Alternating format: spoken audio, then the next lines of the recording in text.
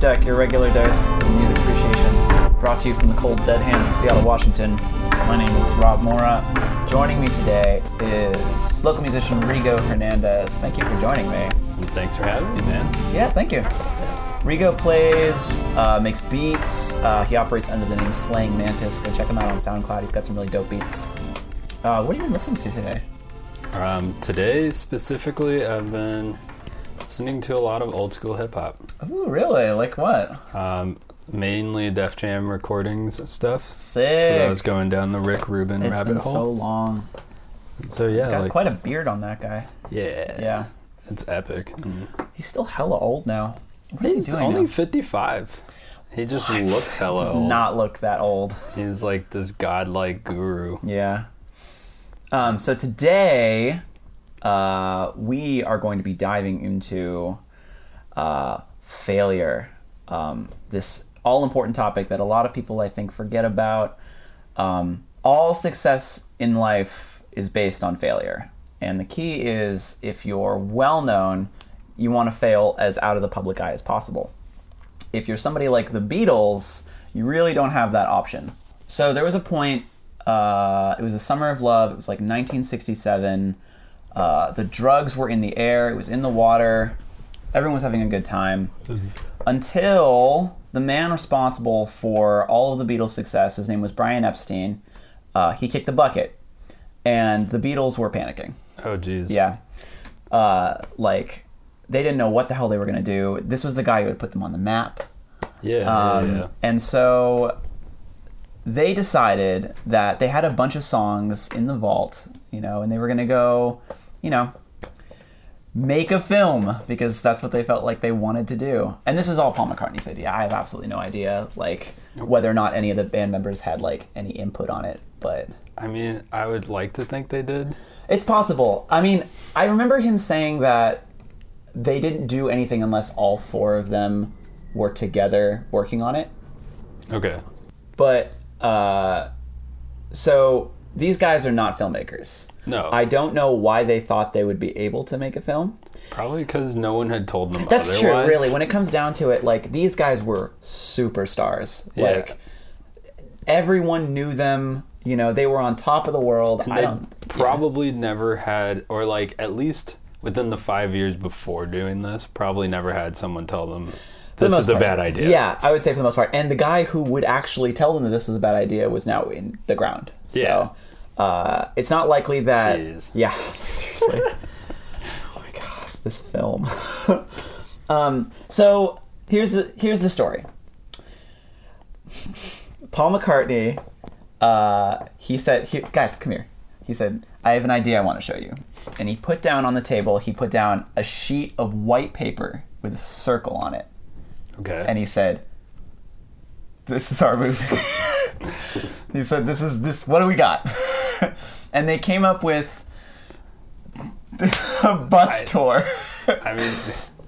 there's context behind it, Yeah, but, what? Yeah, so... He just put a circle on a piece of paper? He put a circle on a piece of paper. I have to imagine there was a dot or some colorful drawings of animals or something. Yeah, but it's this is our attempt at screenwriting. Circles. Yeah, circles. Yes. Buster Blood Vessel. Plate of spaghetti in a dream.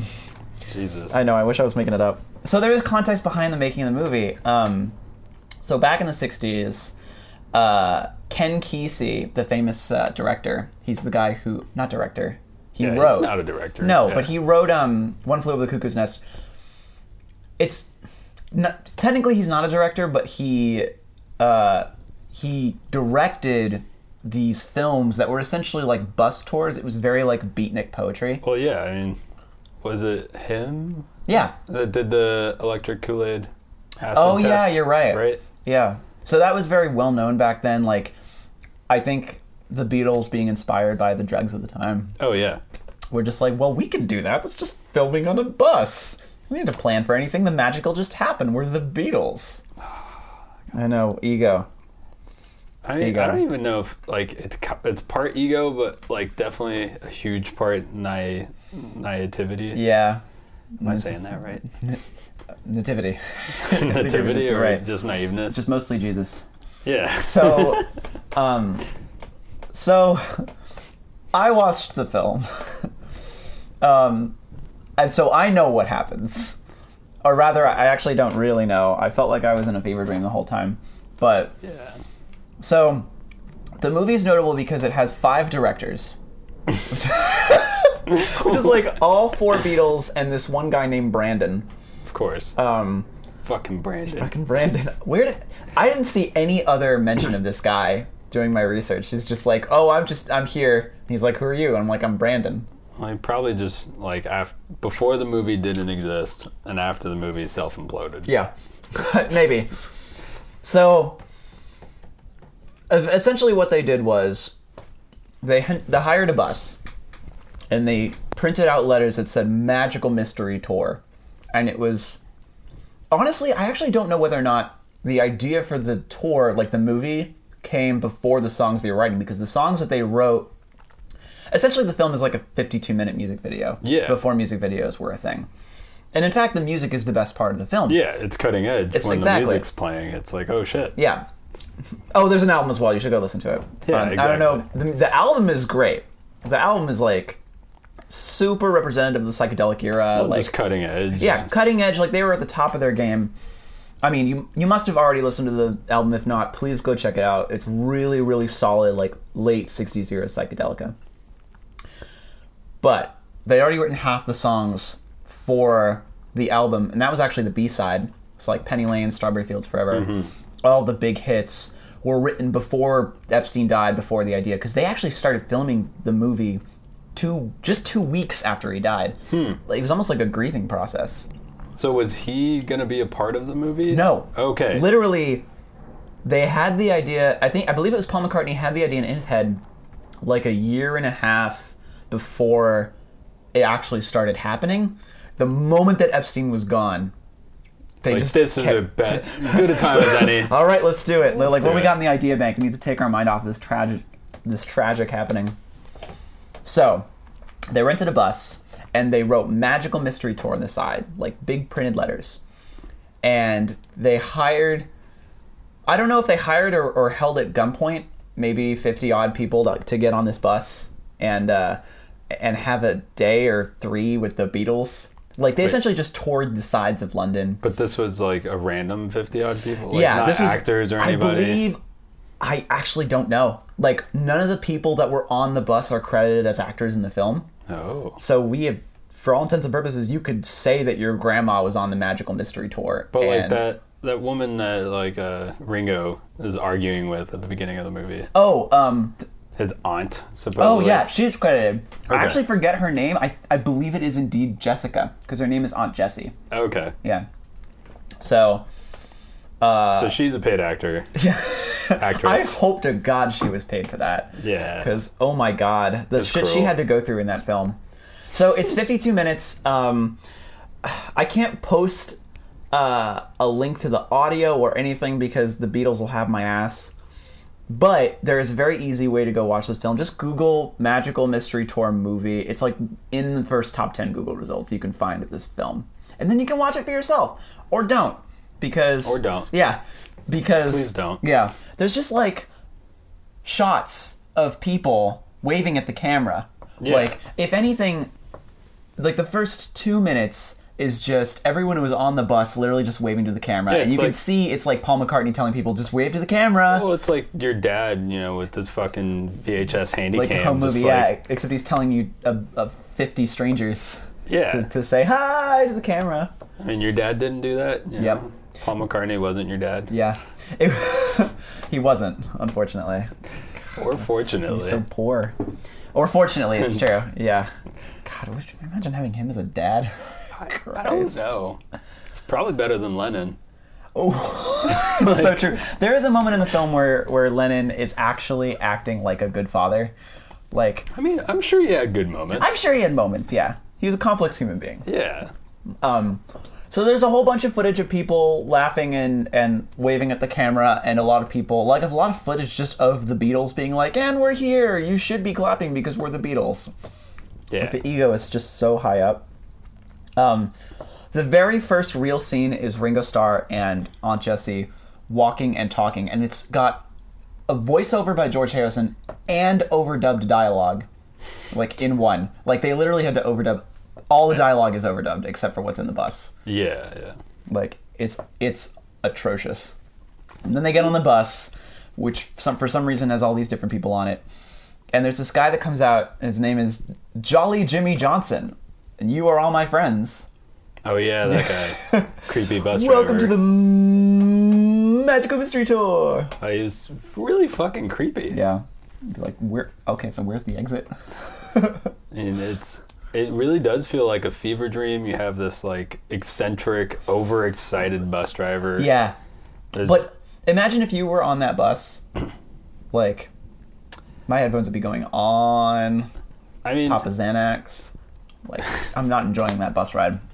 I don't care what you say. I don't know. I'm trying to think of it from the perspective of the people that were on the bus in real they life. They all probably loved the Beatles. Yeah. Yeah. You know, and you love the Beatles, and there's this chance to just hang out with them. They're like in the seat right there. That's true.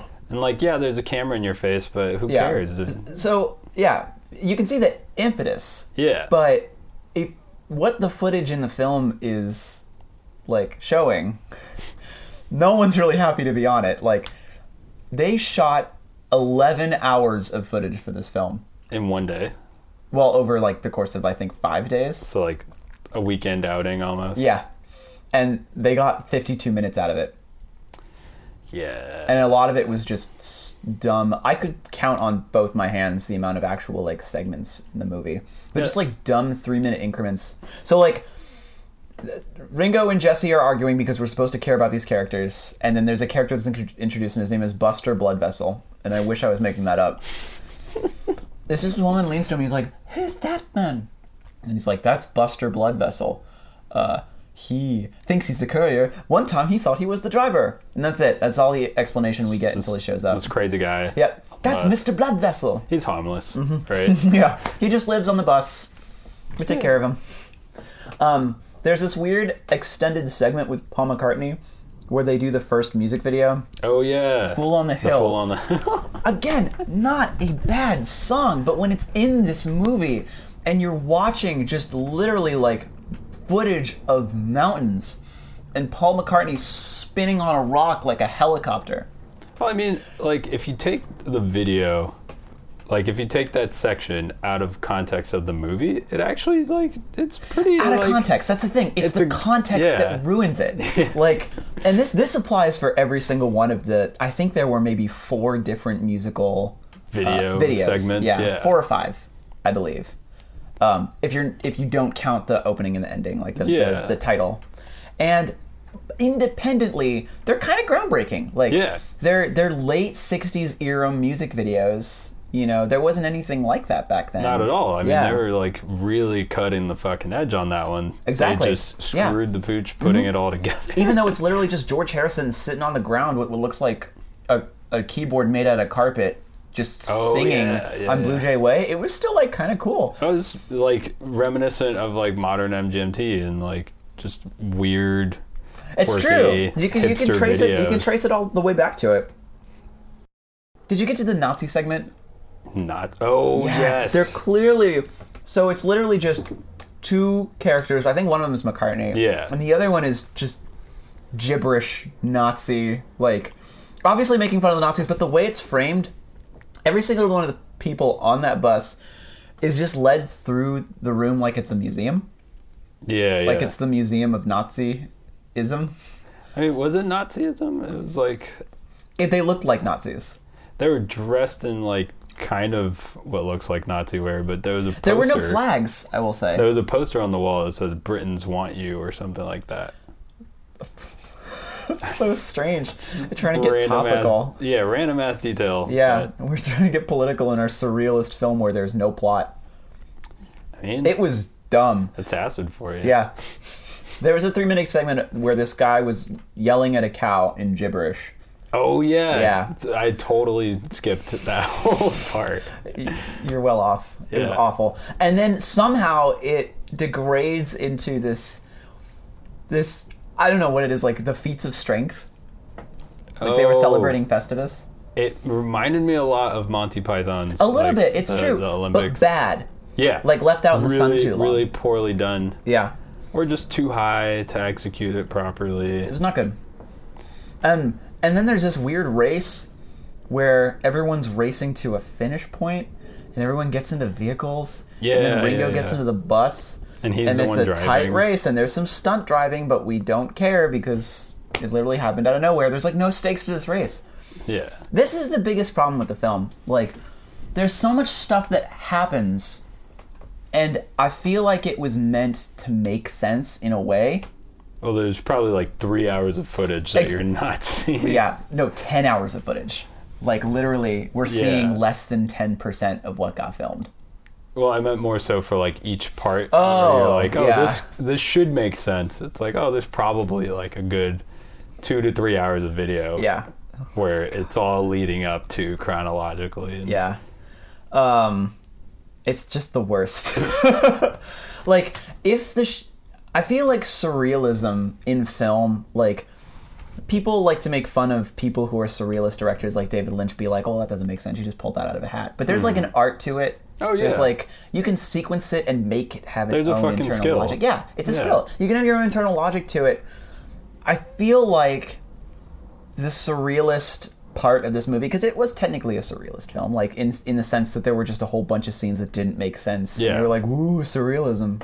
And the drugs they were Mystery. taking. Mystery. Magical mystery. The tour. I mean, it was kind of mysterious and like In there that were, we didn't know what the fuck was going on. Yeah, and there were wizards, so it was. Oh, kinda, yeah. it was kind of magical. What the fuck was with the magician part? I don't know. They were like, I love where the voiceover, George Harrison goes, and there were 4 or 5 magicians. Like, make up your 5. mind. And then we get to the scene and there's 3. Well, you know, the other 1 or 2 aren't. In Yeah, the that's shot. true. Who knows? But It's so- I think that was their whole claim to magical. You know. Do you wonder whether or not they literally just included magicians because it had the word magical in the title? I'm like almost. Well, it's magical. 100% sure. My guess is they had the paper with a circle on the table, and then Ringo Starr goes, magical, mystery, tour, and then they just sort of Venn diagrammed each one of these. Yeah. Yeah. I could see that, and Yep. like, so precursor to this, they ingested a lot of acid. Oh yeah, absolutely. I think everyone was doing it. Yeah. On the bus. And probably as McCartney was drawing the circle, he was already tripping. Yeah, and then they And turned the it into a rest of square. them were all tripping correctly and were Yeah. like, He correct. drew a sphere somehow. Yeah. So, Mr. Blood Vessel comes back. Oh my god, that's the stupidest name. It's such a stupid joke. Buster Blood Vessel. I'll give him credit for He it. comes back and falls in love with Ringo's aunt. I don't yeah. know if Aunt if Jessie. she's her aunt. Is she his aunt or is she dating him? No. She's his aunt because Uncle Jack died. But they're like living together, and his dialogue, like he improvs dialogue at the beginning. Yeah, he ad libs and He ad libs, so he's just like, and you've been staring at all the men around here. Well, I knew, like they're in a relationship. Well, no. This is the only part of the film I paid attention to, like very close attention to. I forgive you. And he mentions Uncle Jack passing away not that long ago. Oh. And he's jealous of the fact that she's looking at other guys shortly after his Holy uncle shit. passes. And so now, knowing about the Epstein thing, I think like Uncle Jack in the film might be Epstein. There's depth to Maybe. it. It's There's a things lot of we're not depth. things we're not seeing a here. lot of things to pick apart plot-wise in this film. So anyway, Mr. Blood Vessel turns around and it's actually kind of cute. He's bashful and he's like, I have feelings for you. And then I think he dies. And then there's like a weird 3-minute dream sequence where he's like on the beach with her and he like slaps her around a little bit and like draws a heart in the sand. Yeah, I saw a music video happening of 2 older people on the beach, and I was like, But that wasn't a music video. I don't know if that was Beatles music. Well, there was music behind it, though. There was, but it's true. Okay, so You know, it wasn't technically Beatles it's a music video. Yeah, Oh my god. it was like a montage sequence Yeah. of their love, and I skipped it immediately. Yeah, you should. This looks I awful. thought it was kind of sweet. It was 3 minutes and it was 2 minutes 50 seconds too long. Yeah. And that you could have said that about any one of the other segments in the film. It was so stupid. John Lennon told McCartney that he dreamed that someone was plating him up a plate of spaghetti with a shovel. Yeah. And so they included it in the film, which was the only point of the film where it made me feel like physically sick. Like, because it wasn't spaghetti, it was like mud. And then John Lennon's just standing there being like, you want some more? Well, also the sound effects they use, Yeah.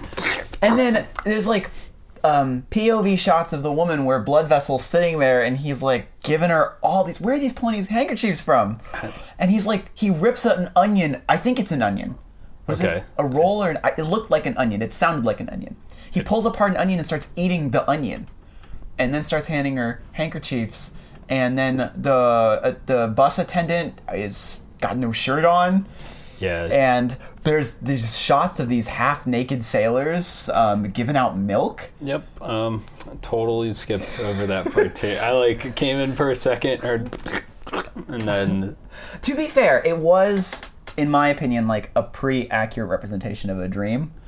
Like, I mean... in that it made absolutely no sense. Yeah.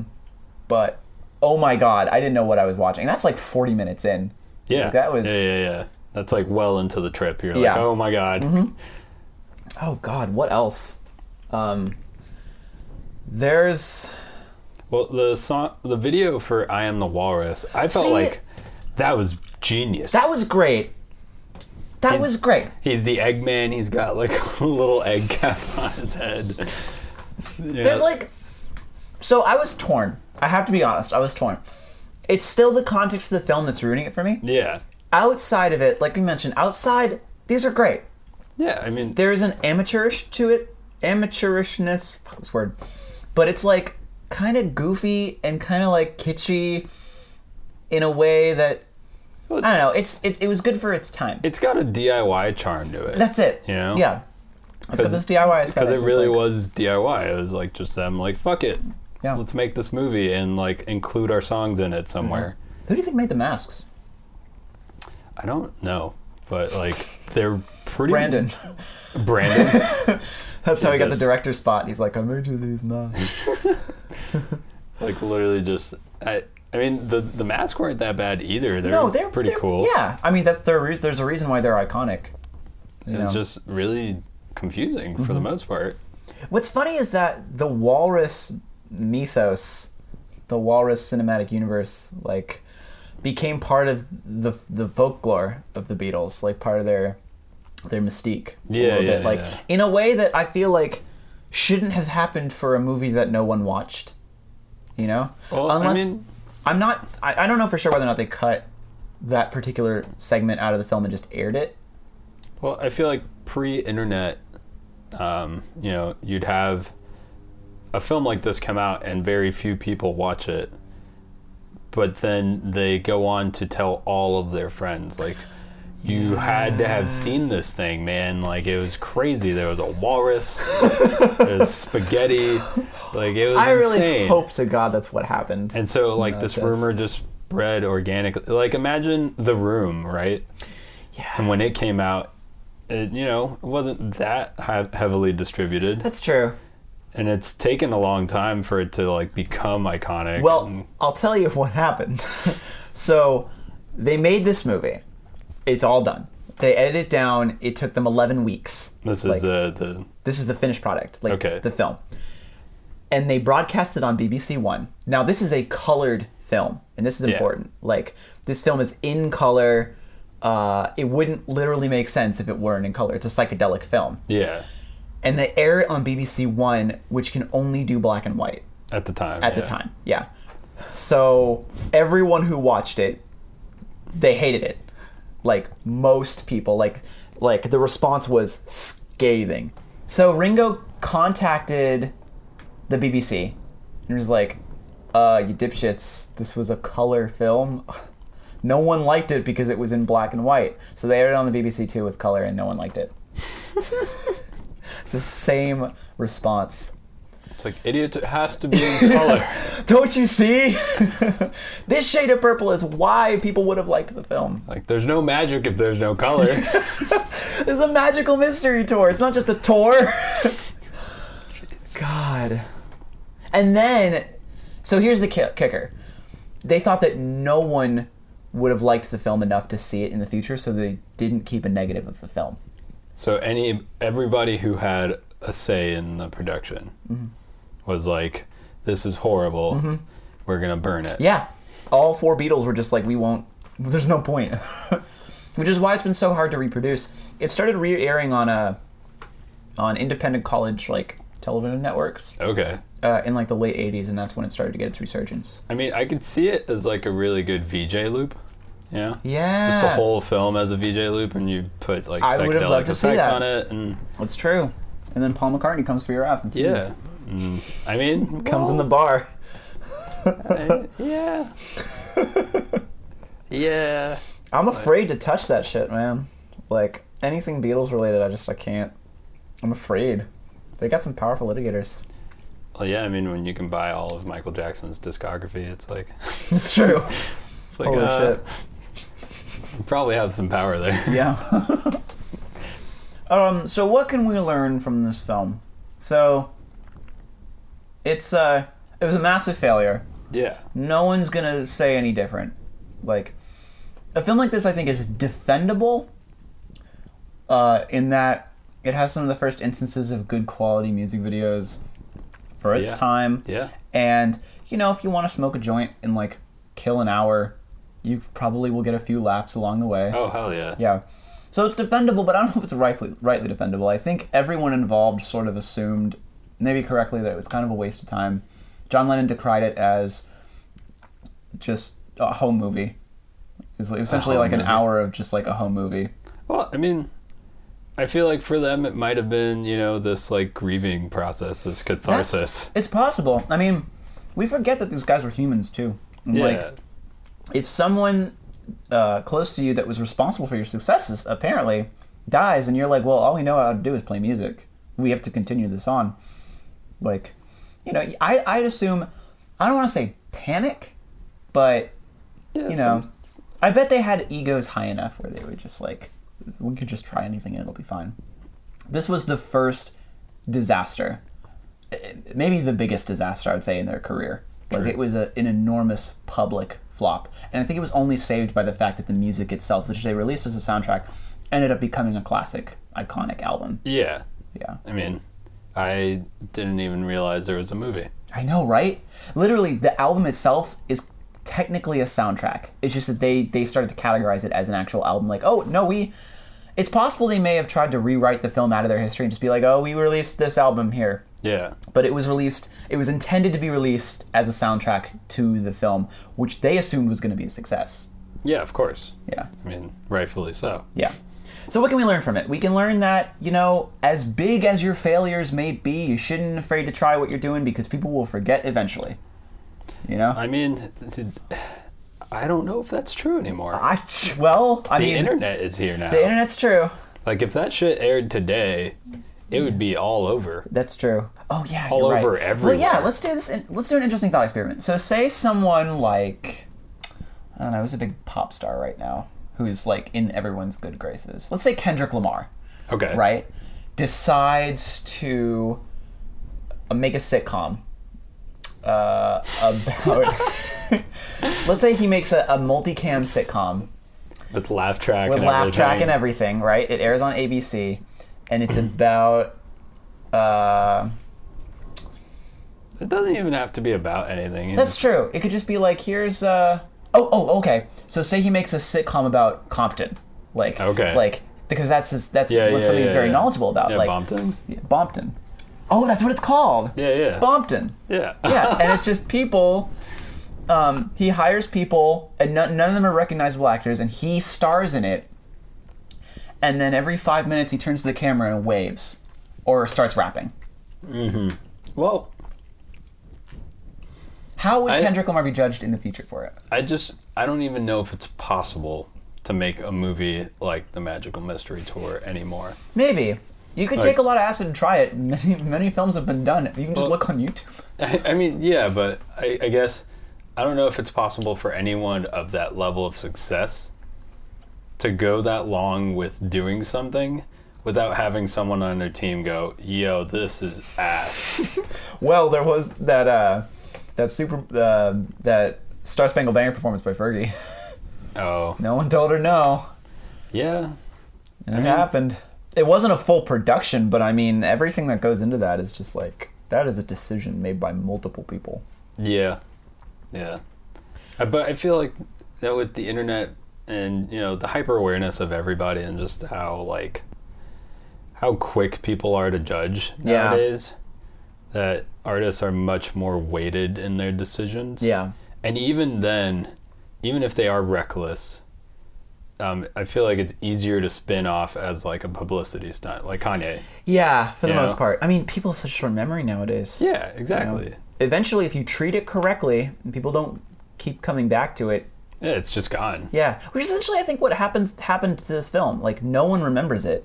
No one who's inside the sphere of influence of people who are fans of the Beatles, anyway. Yeah. You know? I mean, jeez. Now I'm going to remember it forever. I know, having taken notes, and I don't think I'll ever get this film. I'm going to dream about it tonight. Yeah, it's It should have stayed in dreams. yeah, exactly. Or on records. Or on records. It's Yeah. true. Just make the soundtrack, people. Yeah, Don't pick up a camcorder and... like if you've never done that shit. Yeah. Or, oppositely, pick up a camcorder and do it. Why not? We're going to laugh at it 50 years later, but... I guess that's true. Yeah, but you know what? People are going to forget about it, and you're going to be all the better for it. Look, True. the Beatles are known for their music and their changing of culture. Yeah. Not for a film about people shoving mud onto plates of spaghetti. But now and I'm bust gonna your hold, blood vessel. Now I'm gonna hold that against them for so long before I forget about it. Artists, this is a rallying cry. Make your magical mystery tour. Do it. Yeah, try shit and fail. Yeah. And And then send it to the tape deck. yeah. Yeah. Send it our way. Thank you so much for watching. Hope your commute's great. People are watching this. With their ears. This is the future now. Take care, everybody. Bye.